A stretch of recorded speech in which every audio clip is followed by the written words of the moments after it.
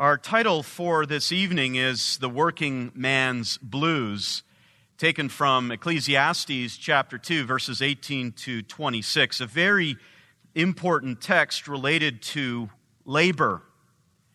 But before we look at that and consider how often labor becomes twisted in our own thinking, I want to tell you the story about a room that I learned about recently, considered by the Guinness Book of World Records to be the quietest room, the quietest place on the planet. It is a room that is built at Microsoft's headquarters in Redmond, Washington. It's known as the anechoic chamber, after the word echo, and it measures at an average background noise level of negative 20 decibels. For comparison, if you would be in a quiet library reading room, it would measure around 20 decibels. This room is in the negative 20 decibels. The room is constructed from 6 layers of steel reinforced concrete.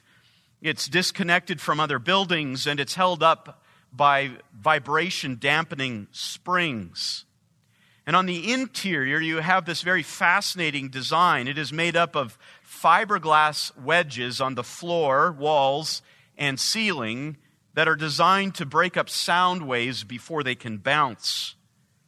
Very few people have remained in that room for very long at all. In fact, about the record is about 1 hour.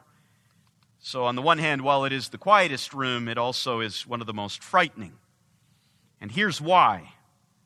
After a few minutes in the room, you begin to hear your own heartbeat.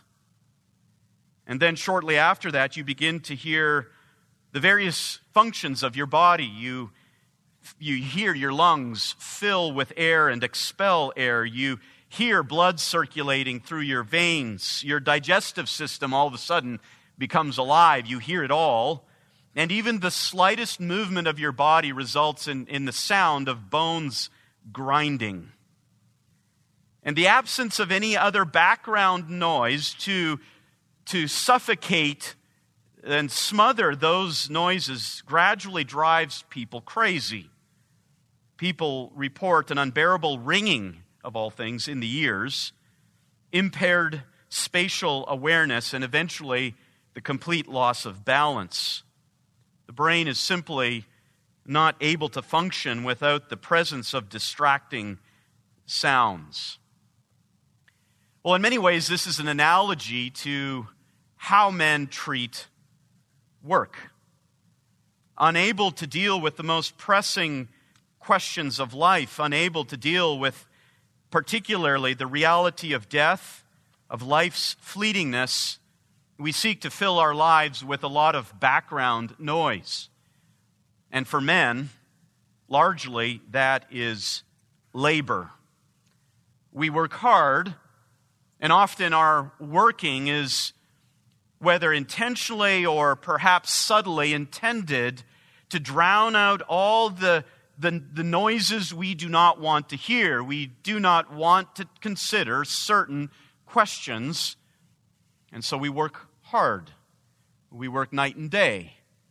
And often, as I said, that can be intended as a distraction, a diversion from the most important things that we know we must answer. In fact, there's an interesting section in a philosopher's writing by the name of Blaise Pascal. He's a 17th century mathematician and philosopher, and in one of his works, he includes these words about how man fills his life with all kinds of distractions in order not to consider the most important issues. He says this, quote, "If our condition were truly happy, we would not need diversion from thinking of it in order to make ourselves happy. Diversion, death, is easier to bear without thinking of it than is the thought of death without peril. The miseries of the human life have established all this, as men have seen this, they have taken up diversion. Diversion, as men are not able to fight against death, misery, or ignorance. They have taken it into their heads in order to be happy, not to think of them at all. In many ways, that's what we find in Ecclesiastes 2. That Solomon is seeking to avoid those basic sounds, those most important issues of life. And so he's seeking that room that's not quiet, but the room that is filled with all kinds of background noise to suffocate the most important issues of life. That's what we find in Ecclesiastes chapter 2, verses 18 to 26. And as we look at that text, it's broken up into two paragraphs, and really they represent two different perspectives, both from the same man, but one from the perspective of seeking to explain life or find meaning from a perspective that is oriented to the self, that is based on life under the sun, and the other paragraph that is then based on a divine perspective as Solomon is rescued from that unwillingness to consider the most important issues in life. And as we break up these two paragraphs, we can essentially identify them this way. The first one, as we deal with the working man's blues, the first one really contains the working man's stark realities. As Solomon just looks plainly, as he looks very openly at labor under the sun, according to the orientation based around oneself, as a means to try to drown out those most important questions of life, we see him dealing with stark realities that leave him at a loss. The working man's stark realities. Let's look at the text. This paragraph runs from verses 18 to 23. He says this: "Thus I hated all the fruit of my labor, for which I had labored under the sun, for I must leave it to the man who will come after me. And who knows whether he will be a wise man or a fool, yet he will have control over all the fruit of my labor, for which I have labored by acting wisely under the sun. This too is vanity. Therefore I completely despaired of all the fruit of my labor, for which I had labored under the sun. When there is a man who has labored with wisdom, knowledge, and skill, then he gives his legacy to one who has not labored with them. This too is vanity and a great evil. For what does a man get in all his labor and in his striving with which he labors under the sun? Because all his days his task is painful and grievous. Even at night his mind does not rest. This too is vanity." Now, in this first paragraph, what we see are three different observations, three different realities that Solomon observes as he looks at work simply from a human perspective. And each of those observations ends with that phrase, "This too is vanity. This too is vanity and a great evil, and this too is vanity." We find these three statements given in two verses each, verses 18 and 19, and then verse 20 and 21, and then verses 22 and 23. And when we look at this particular declaration, as Solomon recounts the observations he made from a human perspective without any divine intervention, apart from any revelation, we see the view of what we could call a materialist. In fact, one commentator has said this account, this paragraph, is a sobering account of the relentless anxiety of the materialist who lives under the shadow of unavoidable death. Let's look at Solomon's three observations that he makes about work. First of all, as he looks at it honestly and openly, but still from that human perspective, he sees that you cannot keep the fruit of your labor. You cannot keep the fruit of your labor. He says, "Thus I hated," verse 18, "thus I hated all the fruit of my labor for which I have labored under the sun." for I must leave it to the man who will come after me. And who knows whether he will be a wise man or a fool, yet he will have control over all the fruit of my labor, for which I have labored by acting wisely under the sun. This too is vanity. Now, what Solomon does here is he comes to the inescapable reality that he will die. But he still holds out hope that perhaps the fruit of his labor, all of his achievements, his resume, may somehow outlive him. That he can, even from the grave, as it were, live vicariously through his achievements. You see, Solomon longs for something permanent, as we all do, but he's looking at it from the context under the sun, and so for him, seeking to find significance, seeking to find satisfaction, he says, okay, I'm going to die one day. I've realized that. But I can work hard and produce something that then can live after me and carry on me from the grave. But as he looks at it, he realizes that's impossible. In the beginning of verse 18, he says, thus I hated it. It ties us back to the last sentence of the previous paragraph, verse 17, so I hated life. But this statement, thus I hated, is even more intense. What Solomon does as he has looked at his testimony, as he's looked at the different experiences that he had, the experiments, he concludes in verse 17 that he hated life in general, but now he takes a particular aspect of it that is specifically or particularly odious, and it is labor. And here, the object of this revulsion is all the fruit of my labor for which he had labored. In his experiments, he had already described his experiment with work. If you look back at verse 10, he does describe a temporary high that can come from work. He says in verse 10, all that my eyes desired, I did not refuse them. I did not withhold from my heart any pleasure, for my heart was pleased because of all my labor, and this was my reward for my labor. Back in verse 10, he's still early on in the process. And as all of us can attest to, even with an unbiblical approach to labor, there is that kind of initial satisfaction that comes from achievement.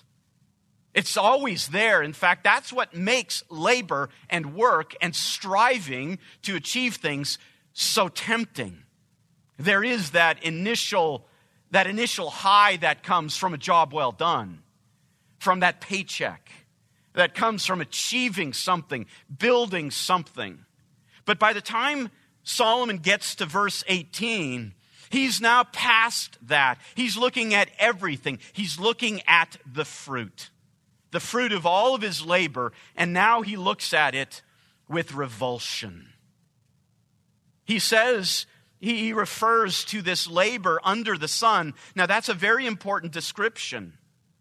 Now, this term appears frequently in Ecclesiastes. It's already been used 5 times in chapter 1, from verse 1 all the way to chapter 2, verse 17. And in those sections, it's used 5 times. But in the span of these 6 verses, under the sun is repeated 4 times. It's repeated with exceptional repetition to again emphasize to us Solomon's orientation. And under the sun refers to that domain of creaturely existence. We who are under the sun are dependent. We're dependent upon that very sun. And we who are under the sun are creaturely and finite because we even mark our time by the sun. And if there's one thing that Solomon has already observed, is that the sun keeps going around and around and around, and we don't outlive the sun. That idiom, to be under the sun, emphasizes work from the perspective of the creature. And here is what is particularly problematic, as Solomon explains why work can be so odious. He says, "For I must leave it to the man who will come after me." It's like that saying goes, you never see a hearse pulling a U-Haul. You leave it behind. Solomon realized that the limited amount of enjoyment that he got from achievement would end the moment that he transferred that achievement over to another. It doesn't keep going. And Solomon asks the question, and who knows whether this inheritor will be a wise man or a fool. And the question, the way he asks the question, is not to suggest he's genuinely curious or inquisitive. The way that he asks the question indicates he already knows the answer. There's no guarantees, and more likely than not, the reality will be that the one who inherits the achievement will be a fool. He goes on to say in verse 19, he says, "Yet he will have control over all the fruit of my labor for which I have labored by acting wisely under the sun." Solomon knew that he had worked hard. He had strove to achieve what he did by applying wisdom and knowledge.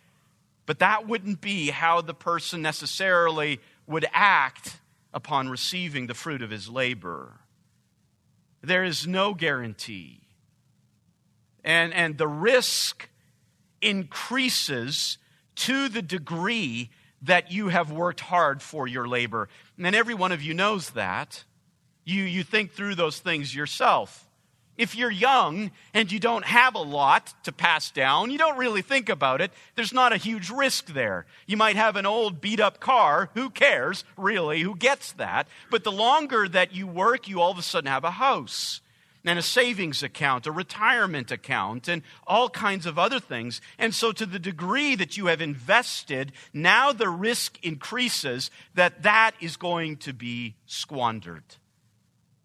Solomon says this too is vanity. By this time in Solomon's life, by the way, Solomon had already received the prophecy of 1 Kings 11, verses 9 to 13. I won't read the whole section. You can do that later. But in 1 Kings 11, 9 to 13, the Lord pronounces his judgment upon Solomon for how Solomon had disobeyed the Lord. And later on in that section, he promises to Solomon, the Lord himself does, that he will take that which Solomon had achieved, the pinnacle of that kingdom, all the possessions and all that was represented by Solomon's reign. It would be handed over to Solomon's son, and from the hands of Solomon's son, all those achievements would be torn away. And you can look at 1 Kings chapter 12 to read how that happened. Notice the foolishness of Rehoboam. 1 Kings 12:8, "But he forsook the counsel of his elders, which they had given him, and consulted with the young men who grew up with him and served him." Verse 13 says, "The king," that is Rehoboam, "answered the people harshly, for he forsook the advice of the elders which they had given him." And as you keep reading in chapter 12, revolt breaks out, the people rebel, the kingdom is divided, and there is no return to the glories of Solomon's kingdom. You can't keep it.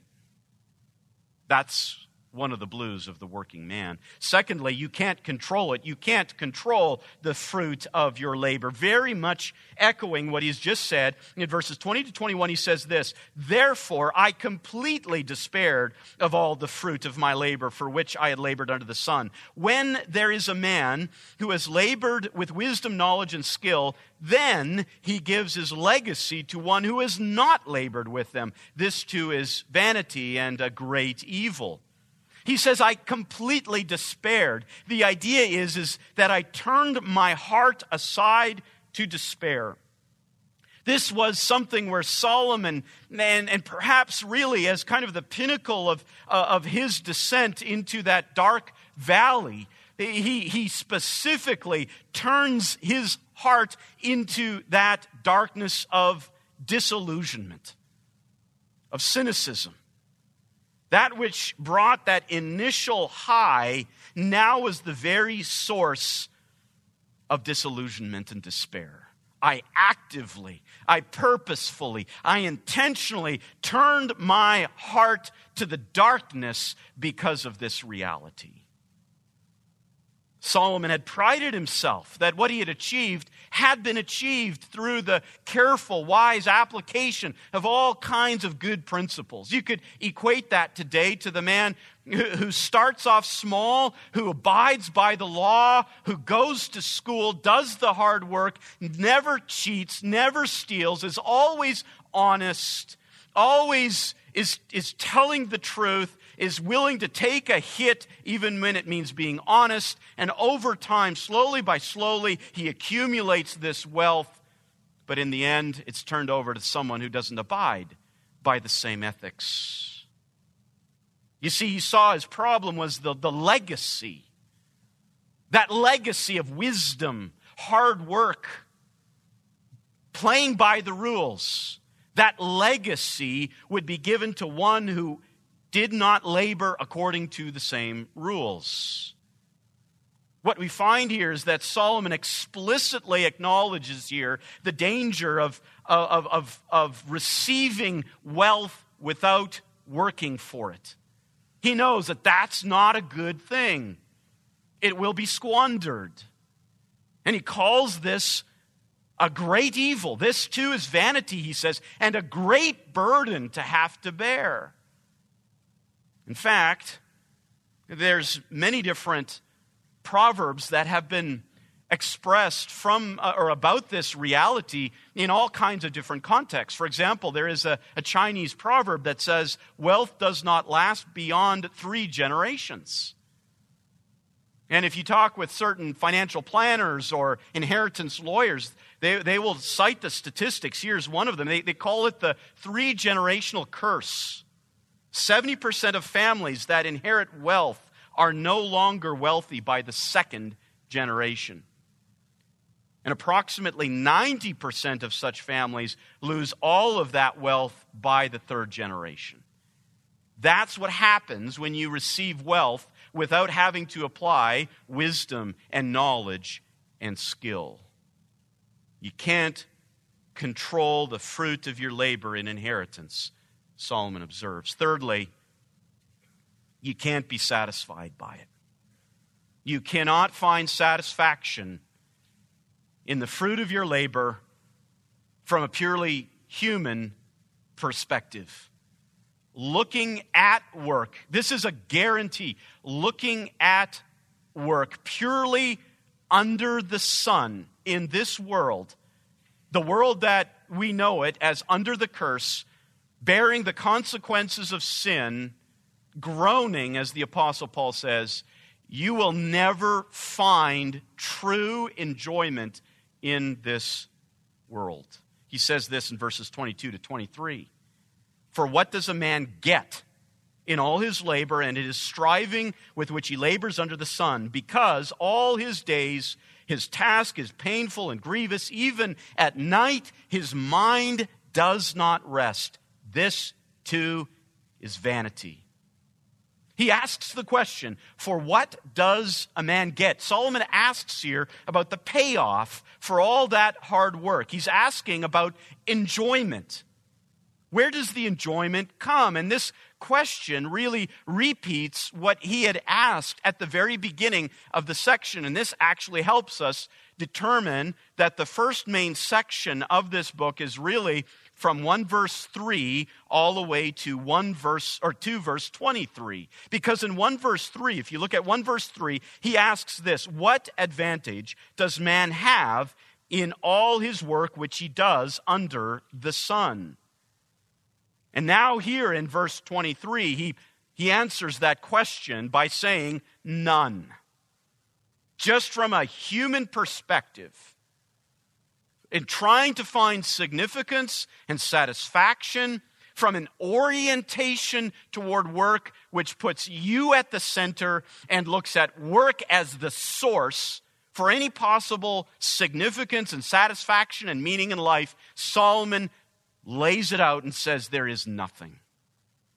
There is nothing. Rather than enjoyment, what will you reap? He says pain, referring to the physical pains of labor. All of us are familiar with that. He says it is grievous. You inherit, you receive as your paycheck, so to speak, grief, speaking to the emotional toll that work has. In fact, he goes on to say, even at night, his mind does not rest. The working man, in his effort to try to drown out all the important issues of life, in his effort to find his meaning and identity in his labor, cannot put it down to rest. It doesn't provide him with it. So his thought is, if I just work a little harder, and then the anxiety and the stress begin, and all of a sudden the man cannot even find sleep at night. He cannot even find any kind of retreat from that work. It has consumed him. And that reality describes a lot of men in this generation, as it has throughout human history. It reflects what we read in Genesis 3, verses 17 to 19. Cursed is the ground because of you. In toil you will eat of it all the days of your life. Both thorns and thistles it shall grow for you. And you will eat the plants of the field. By the sweat of your face you will eat bread till you return to the ground, because from it you are taken, for you are dust, and to dust you will return. But here's the issue. Not only does bread come to you only through toil, but even when you are able to make the bread and eat the bread, you won't even enjoy the bread.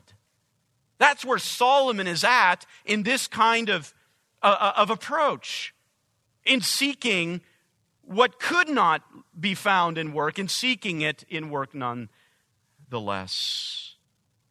Reminds us of what the psalmist says in Psalm 127, verses 1 and 2. Unless the Lord builds the house, they labor in vain who build it. Unless the Lord guards the city, the watchman keeps awake in vain. It is in vain you rise up early to retire late, to eat the bread of painful labors. That's not all that the psalmist says. He goes on to say this, for he, God, gives to his beloved even in sleep. And what we see now also in Ecclesiastes is that in the same way you have this enigma answered in Psalm 127 from what work is for those who labor in vain to those who receive from God, a difference in orientation. The same paradigm is what we find in our text in Ecclesiastes. Notice now the shift that occurs in verse 24. And here we find Solomon pulling back and giving us one of those moments of relief and pointing us to, in this long discussion of the most fundamental issues of life, he pulls back and says, I want to give you some relief.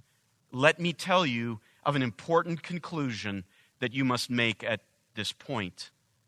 Verses 24 to 26. Solomon writes this, there is nothing better for a man than to eat and to drink and to tell himself that labor is good. This also I have seen, that it is from the hand of God. For who can eat and who can have enjoyment without him? For to a person who is good in his sight, he is given wisdom and knowledge and joy, while to the sinner he is given the task of gathering and collecting, so that he may give to one who is good in God's sight. This too is vanity and a striving after the wind. Now, what's important to note here is that this text, verses 24, 25, and 26, serve as what is called the first carpe diem text in the book of Ecclesiastes. What Solomon is going to do several times as he builds up to the final climax, the conclusion of the matter, in chapter 12, verses 13 and 14, what Solomon is going to do is he's going to sprinkle in these very important texts that keeps the reader hopeful. And here's the first one. What we find is this. What's interesting to note is that from 1 verse 13 on to this particular verse, verse 24, is that the name God does not appear at all. From 1 verse 13 on, God is not present. All that's present is Solomon. And his whole observation, his whole experiment is taking place under the sun. But what happens now in verse 24 is an important shift, an important transition. And now all of a sudden, God is the center. And it changes how Solomon looks at labor. Solomon now provides the conclusive answer to the question of the brevity of life. And we're going to see it in his words.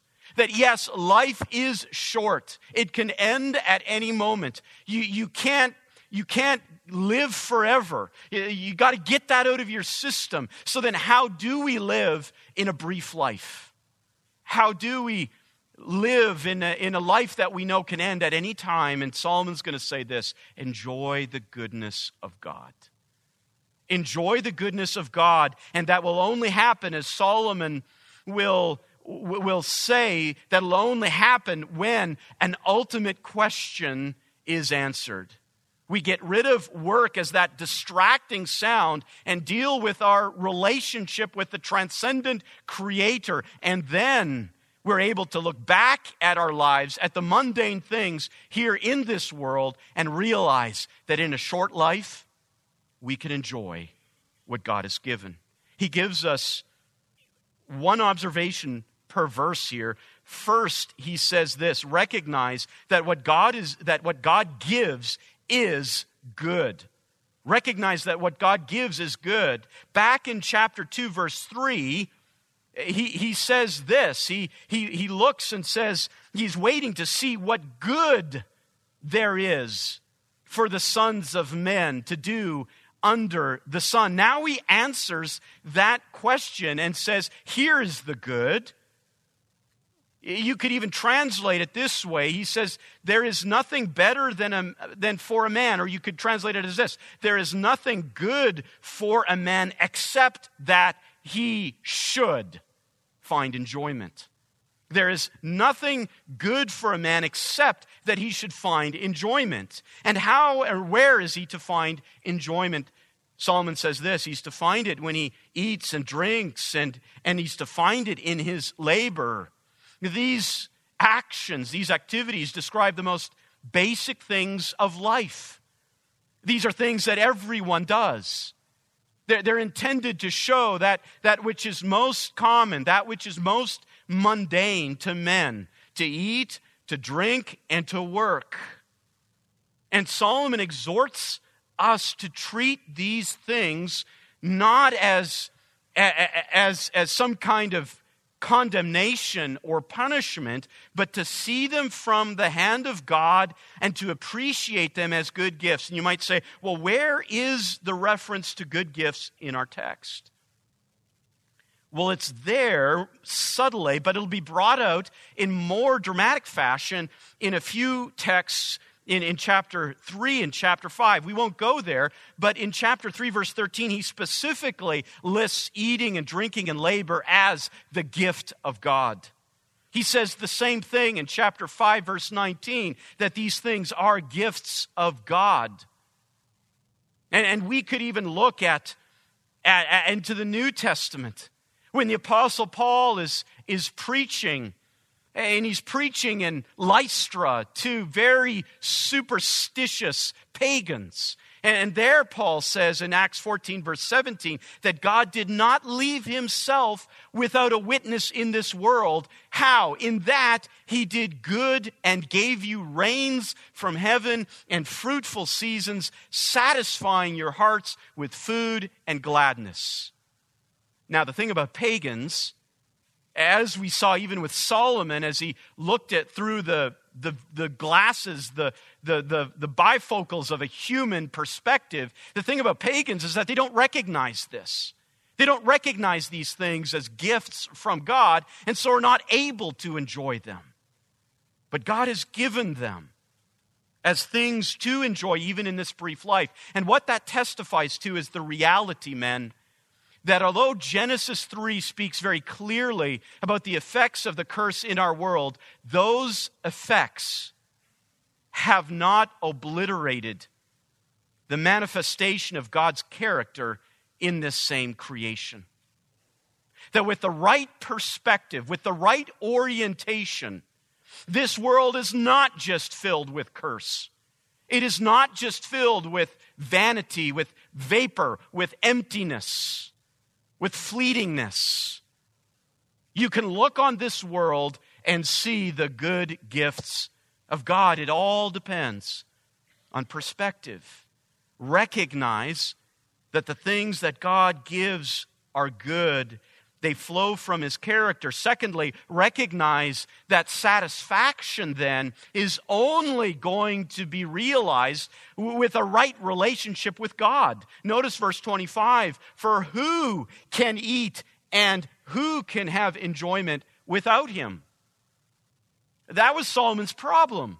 He tried to do those things for himself. He treated work as a source of goodness in and of itself. And that's not what work and eating and drinking are intended to do. But as he comes to this redemptive view of work, of labor, he sees that with a right relationship with God, there can be true enjoyment. Apart from God, working only under the sun, working only for what labor produces, there will never be true enjoyment. There will only be brief moments, enough to make you dissatisfied and strive for more. But with the right relationship, as Solomon is going to go on to say, by fearing God, by placing that reverent faith in the Creator, recognizing Him who He is, and finding in Him your all in all, then all of a sudden, those things which were once odious can be enjoyed. True enjoyment can be had even for those very much aware of the fleetingness of this life. Orientation makes all the difference. There's a great statement by the Scottish theologian Henry Scougal in his classic work, The Life of God and the Soul of Man. He pulls this together so well. Listen to this quote. A soul will never know what solid joy and lasting pleasure mean until, weary of itself, it renounces all its possessions and gives itself up to the author of its being. A person molded in this way will find pleasure in all the dispensations of providence. Temporal enjoyments take on a different complexion and become all the more pleasurable when a person tastes the divine goodness in them and recognizes them as tokens of love sent by his dear Lord and Master. Solomon is saying that same message.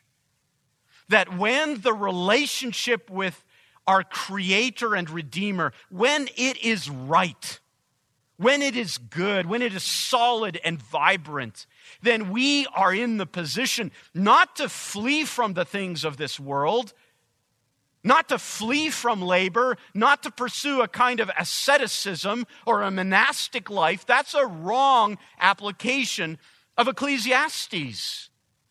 What Solomon is saying is with the right orientation, with the right attitude, the placing of God as the center, of finding in Him that priority that outshines everything else, then all of a sudden we look on the mundane things of this world and we can enjoy them. Brothers, out of all of the inhabitants of this world, as we look at all the things in this world, there is only one category that can truly find enjoyment, that can embrace these things that God has created and say they're good, they bring pleasure.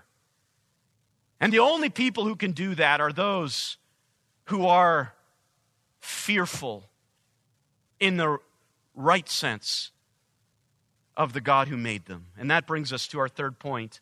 Recognize that reverent faith is the key. We don't have a lot of time to get into this, but verse 26 summarizes this. And we have to understand it carefully, and I'll make a few comments on this. Solomon says, "For to a person who is good in his sight," keep that in mind. "For a person who is good in his sight, he has given wisdom and knowledge and joy. While to the sinner, he has given the task of gathering and collecting so that he may give to the one who is good in God's sight. This too is vanity. It's a vapor. It's a striving after the wind." Now, what Solomon does here is he contrasts two people with different experiences. First, there's the sinner. The sinner, very clearly, from looking at Solomon's book of Ecclesiastes as well as Proverbs, the sinner is the one who rebels against God's law. And his experience is despair. His experience is exactly what Solomon described in verses 18 through 23. The great evil. That's what the sinner can expect and will only experience in his sinful state in life under the sun. There is no other option. But to the good one, the one who is good in God's sight. And you might say, well, who is that referring to? Well, if we look at all of Ecclesiastes, the way to describe the good man is the man who fears. The good man, the one who's good in God's sight, is the one who fears the Lord and keeps his commandments. 12 verse 13. We could look at it in terms of Proverbs as well, that the fear of the Lord is the beginning of wisdom. The fear of the Lord is the beginning of knowledge. As you look at Proverbs, you see the fear of the Lord results in joy. Those three ideas, wisdom, knowledge, and joy, Solomon says elsewhere, only come from that reverent faith in the Creator as one who has everything, that Creator. And the person who is good in God's sight comes with nothing of his own and finds his all in all in God. As we wrap this up, what are we to hear from Solomon? Let me give you just a few closing thoughts here. First of all, men, you need to know this. The distractions will only hold for so long. Evaluate your lives and your work ethic. And we're all for a very strong work ethic. We'll talk about that even as we go through Ecclesiastes. Men were created to work. But let me tell you, if work is intended as a distraction, it will only hold for so long. And let me say this, in your labor, if you've never felt the kind of frustration that Solomon did in verses 18 through 23, maybe it's because you're using work as a distraction, trying to avoid those stark realities. You're living that 100 decibel life, trying to drown out any of these important questions. But that's only going to last so long, and you will come to a brick wall. Number two, recognizing the reality of death and the transience of life is a blessing. In other words, the sooner you put two and two together, the sooner you realize you're going to die. You don't even know when. It's going to come sooner than you think. That the sooner you come to that realization, that you think about it, you ponder it, you don't fear it, the sooner you'll realize that you'll be able to live life the right way. You know, in certain circles, death, the topic of death is anathema. You can't even raise the issue. And automatically, hush, don't speak. We don't want to hear that around here. No, for us to be true men, we need to think deeply about death. And the more that we do in the right way, the more it'll be a blessing because it will allow us to orient our lives appropriately. Number three, we need to see that God is a good God. We need not just focus on Genesis 3, 17 to 19. We need not just focus on the curse and the groaning of this world. Yes, those are realities. We take them into consideration. We realize what that means for our lives. But we also have to realize the goodness of God has not changed. He is still the good God He has been from eternity past. And He is a good God, which means that a proper orientation to Him means that we need to find that goodness everywhere.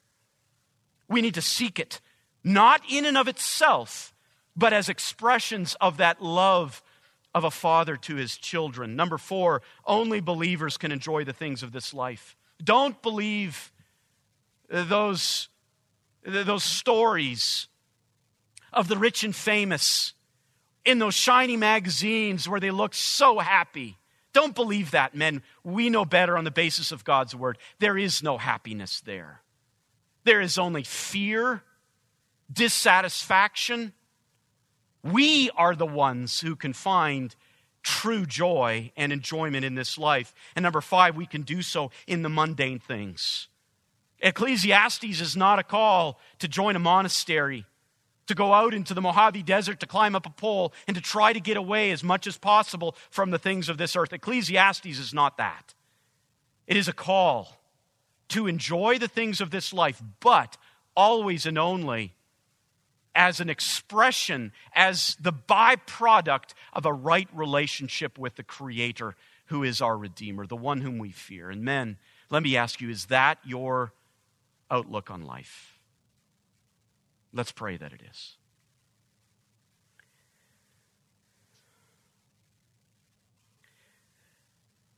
Father, we are so grateful for this reminder to shock us and to open our eyes to the realities of life that we so often ignore and find other things to drown those things out. Lord, we pray that the implications of this text would resound deeply within us. Your Spirit would push them deeply. We confess, as Solomon did, the futility, the foolishness of trying to find our satisfaction and enjoyment in things for their own sakes. Father, seize our attention and bend it upwards, above the sun, to you, that we would find our satisfaction in you, our significance in you. And then as we do that, that we would live out the full implications of that, which means that everything that you have created for us is to be enjoyed. And in the same way that it forces us to exclaim thanksgiving or amazement when we see a great mountain, that we cannot help but express amazement. May that be for every aspect of our mundane lives, our labor, our food, our drink, that we would express this thanksgiving to you, receiving it from you as a good gift for us even in our brief lives here upon this earth. And through this, may you receive all the glory. It's in Jesus' name that we pray. Amen. Men, you are dismissed to your groups. If you are a first-time visitor, please come to the front. I'd love to meet you. And we'll get some good resources into your hands. If you are here but you still don't have a group, a permanent group, please come to the front as well, and we'll put you in one for the discussion tonight. Have a good night.